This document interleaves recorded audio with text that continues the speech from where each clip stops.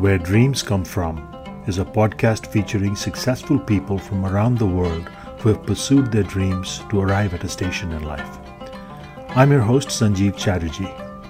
I'm a professor of cinema and journalism, and in my creative life, I make documentary films. I started this podcast to explore what it takes for people to follow their dreams, even while being true to who they are, at least who they believe they are.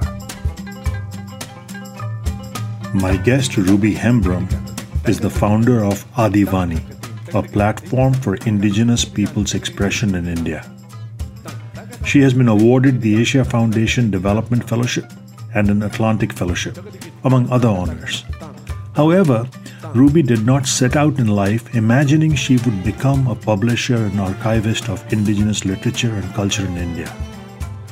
Born into a Santhal tribal family, her formative years were spent with experiences of colorism that affected her deeply.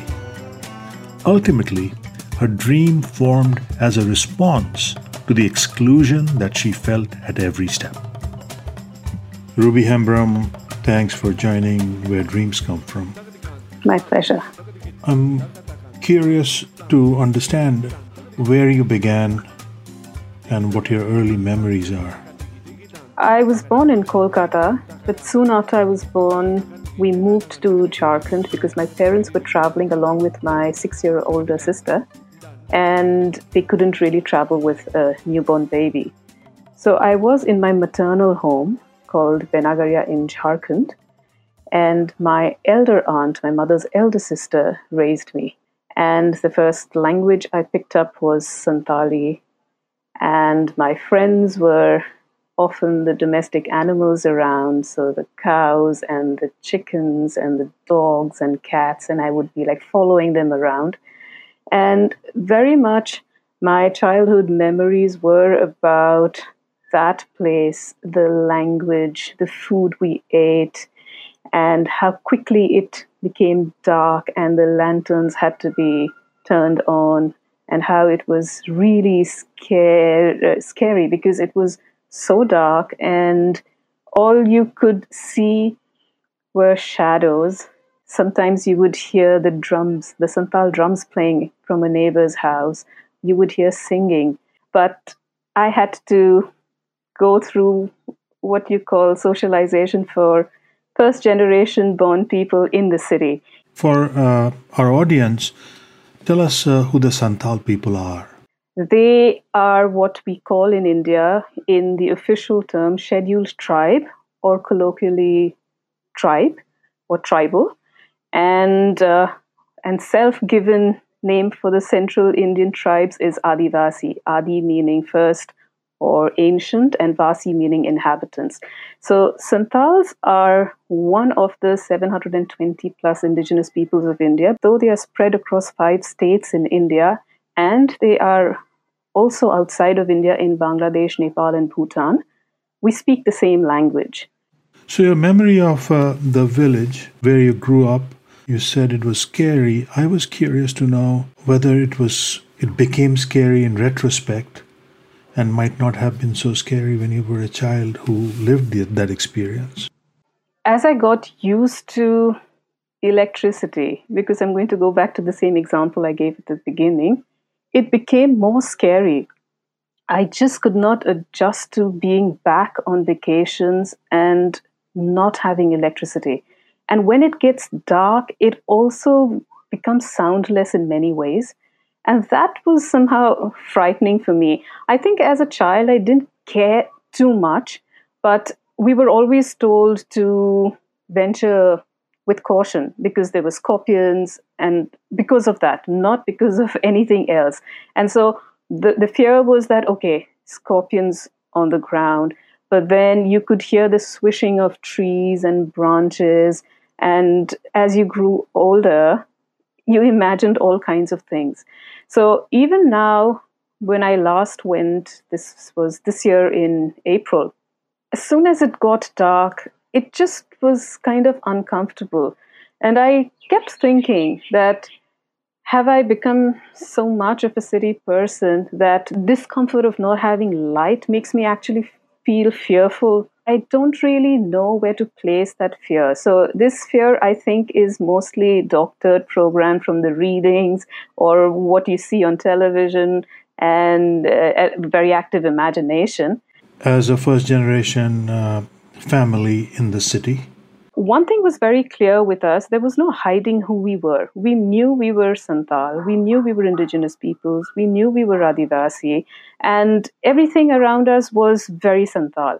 So we speak the language. Often in the evenings, my father, being this really self taught musician or a natural musician, he would be singing, and those are things that would be happening around the house. In school, my sister is light skinned. And if you are from India, you would know how people treat people who have darker skin. So here I am, 3 and 4 years old, going to school. And I realized very early on I'm going to be made fun of for how I look. A classmate of mine one day comes up to me and she's like, "So when you polish your shoes in the morning, do you polish your face as well?" And there was giggling and laughing, and I didn't know how to respond to that. I just came home that day after 5 hours of being at school, and I told my mother this is what happened. And my mother's like, "It's all right, they don't know that, you can have different skin colors." And I would go back the next day, and someone would make fun of my stub nose. It just kept happening. And I was like really young. And every day I was fearful of actually being in that classroom with those people because I knew everyone's just going to be making fun of me. So here they were like, you're Adivasi, so you live in the caves, or do you sleep in the trees? Do you eat humans and all of that? And it was really hard for me at that age to respond or even have any response. And I couldn't understand why they would think it was okay to just keep picking on me.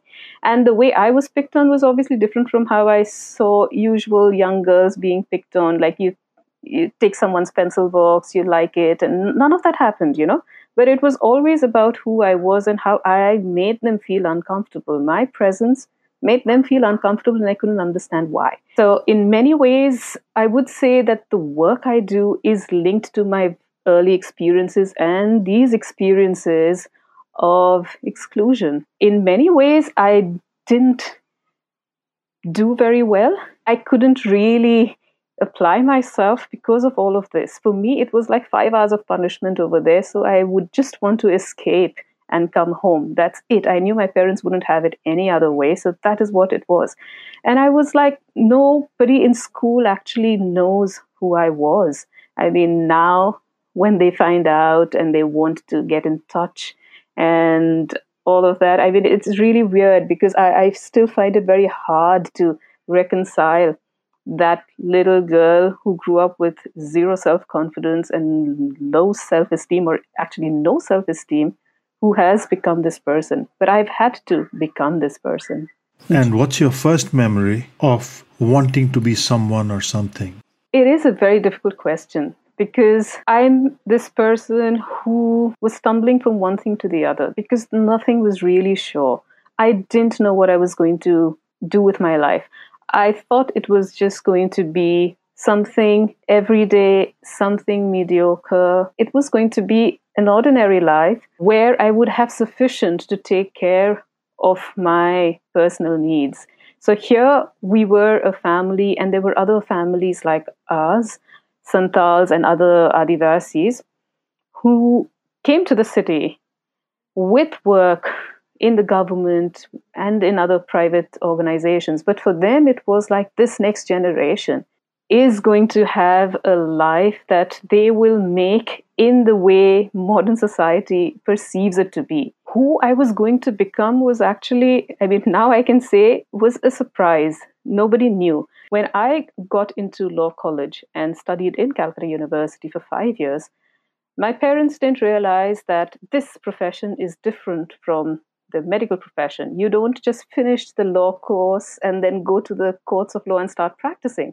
There is a chain. You have to work as an apprentice under a senior. You work your way up. And that I realized only when I started going to college, and we were like 320 students, and there were only about 10 people who were not from legal families. And we realized very quickly that when college ended, when all of our friends went to their fathers, uncles, aunts' firms to get practical information, we were like just sitting in the canteen or maybe playing table tennis, because where else do you go? What do you do? So when you have no social capital, there are so many other things that don't work out for you, even if you have this formal education. And there and then, my dream of having a career in direct alignment with my degree stopped. So once you kind of realized that law wasn't for you, what did you do? So the next best thing I did was just start looking through newspapers and trying to find a job. So I moved from job to job, starting off as a call center executive. I worked in the banks, I worked in credit card departments, and I kept going to Delhi for these jobs, staying for 6 to 9 months. And it just was not something that worked for me, you know. I did well at my work, and I refused to make friends because I was so scared that no one would want to be friends with me. So that trauma kept accompanying me. I was like, no one will like me, but I said, it doesn't matter. I have to do this work. I need to do it well, and I need to get my salary. And every time I wanted to quit, I would just call my parents and say, I'm coming home. And they never for once shut the door on me. In one of those homecomings, I heard about a language institute being started. And my friend had joined that institute, and it was like teaching various languages, including English as a foreign language. And my friend's like, why don't you try this? So I go there, and in many ways, that changed something in my life. So here I was with all the material, all the quick tricks, the quick fixes of how to really help people speak English to the best of my ability, you know, something that will get them past all of the hurdles that actually not knowing this language brings upon us. So here I was with the material, and then when I heard about this publishing course, which again is not something people like me or people from my background hear. So it just happened that my younger sister worked for their social development wing. And she told me, see, you're at home and you have some time in your hands. Why don't you join this? And I was thinking to myself, sure, it's 4 months. It's an investment I can easily make. So here I was, 4 months, and I'm thinking, yes, I know the material, I know what kind of methodology would be needed, but surely I'm going to have to make books. Surely I'm going to have to create some material and a pedagogy that will be relatable to my people. Because if I teach them the language and I ask them to practice it, what are the books that they will have access to? So there were two things I came to kind of analyze. One was that we don't exist in the publishing panorama. And second is the usual. I mean, we are not important. They don't care about us, and that's why we are not included. And at that point, I was like, it's easier to accept the second one. It's discrimination. No, it's okay. And that's easier. But then I was like, wait, but then look at this. We do write. Our writing history may be shorter than the history of the dominant peoples, but we write in our native languages, we write and we self-publish, but that's not good enough to be paid attention to. And I said, this can't go on anymore. So I decided there and then that enough is enough. But this enough is enough. It was not only about the invisibilization in that course and in literary landscapes, but also kind of a threshold of my own lived-in experience up until now of discrimination and inclusion and exclusion. And my audacity or my defiance to say enough is enough. And that's when this idea of Adivani, which is the organization through which I do archiving and documentation work of Adivasis, came about. What are the activities of Adivani? Adivani primarily is this cultural documentation and Preservation Center. It is this platform of Adivasi assertion, which is done through looking at all the cultural facets or features of Adivasis. So this is done through books, through documentary films, through looking at our material culture, but it's also done through building awareness amongst Adivasis of Adivasi issues and taking Adivasi histories, taking Adivasi issues and making it known to the mainstream. So it is a platform of preservation, and it primarily answers the question, how will we recognize we are Adivasi when everything that makes us so is taken away from us or is lost? And this is the only place I think that will have those answers. When we look at Adivasi lifestyles changing circumstantially, and it has to, because we have to move with the times. But in that moving, there's so much that we can't carry along. One, we lose our languages because not that we don't love them or we can't speak them anymore, but because we are told our languages are backward. So then when you have this new language you're going to have to need, which will be the passport to opening up new worlds for you, you pay more attention to it and you find it easier to let go of your own because you've been told it's not good. So that's where our work intervention comes from. How to be a link to our ancestors and to the next generation. As you look back, are the roots of this particular discovery only in the dissatisfaction that led up to it? The work I do as advocacy or visibilizing and giving a platform to my people clearly comes from these past experiences of being told that I'm inferior, that I'm ugly, that I don't belong in those spaces. And my question always has been, then why am I in this world? And how is it that you can travel to my lands, you can take over my lands, build your estates, build your second, third, fourth home, and still feel at home there, but you refuse to allow me entry into these spaces? And it's come from the constant struggles of trying to understand who is Indian. Am I not Indian enough? Why am I not Indian? And who really should be, what gives them the power to treat someone else in this despicable way? As Adivasis, we take great pride in who we are, in our ways, in the very simple ways we live. I mean, our lives are not really comparable to the modern ways, and we are looked at being backward. But then you look at how sophisticated many of our ways have been, are, or how we are the ones who will be able to, if at all, challenge or curb climate change. We were the original conservationists.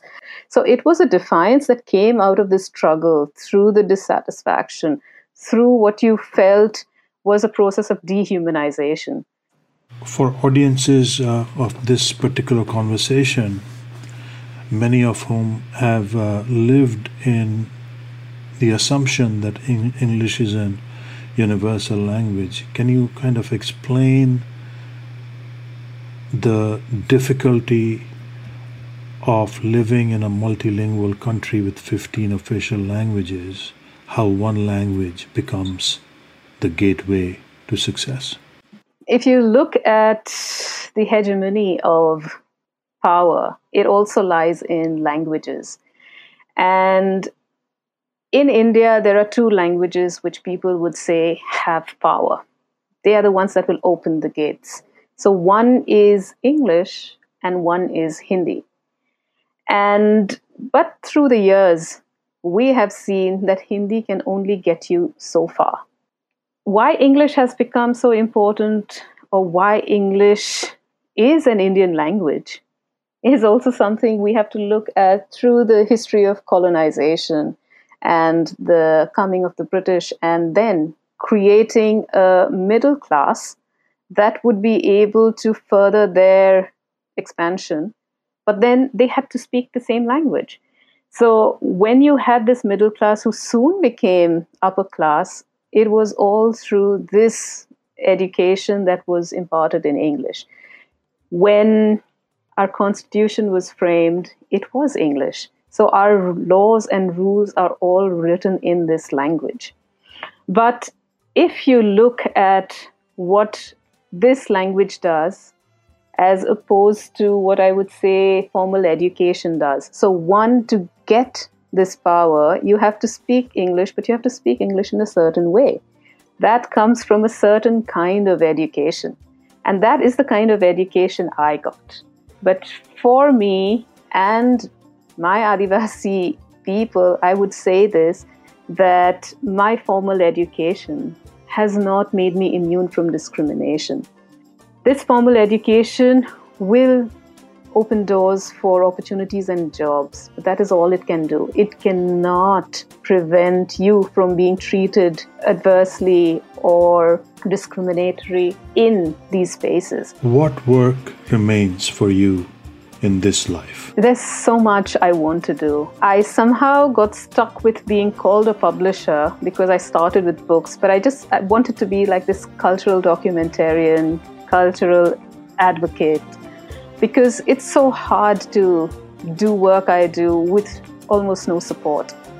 And my ambitions have to do with people understanding who really the indigenous peoples are. We have to challenge why the Indian government has refused to accept us as indigenous peoples, how they refuse to endorse the UN Declaration of Indigenous Peoples, though they have signed it, but with the caveat that there are no indigenous peoples in India or everyone is indigenous. So that is a way of shirking responsibility towards the people who are primarily, let's say, the first citizens of this nation. So for me, I want to be able to advocate for all of that nationally and internationally. So that's where my work wants to kind of move towards when it comes to greater advocacy. What does it take to create a dream out of adversity?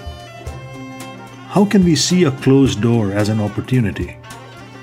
In Ruby's story, as far as I can see, the steadfast support of her family definitely played a role in helping her find her passion and a path forward. Where she is today is clearly not a destination.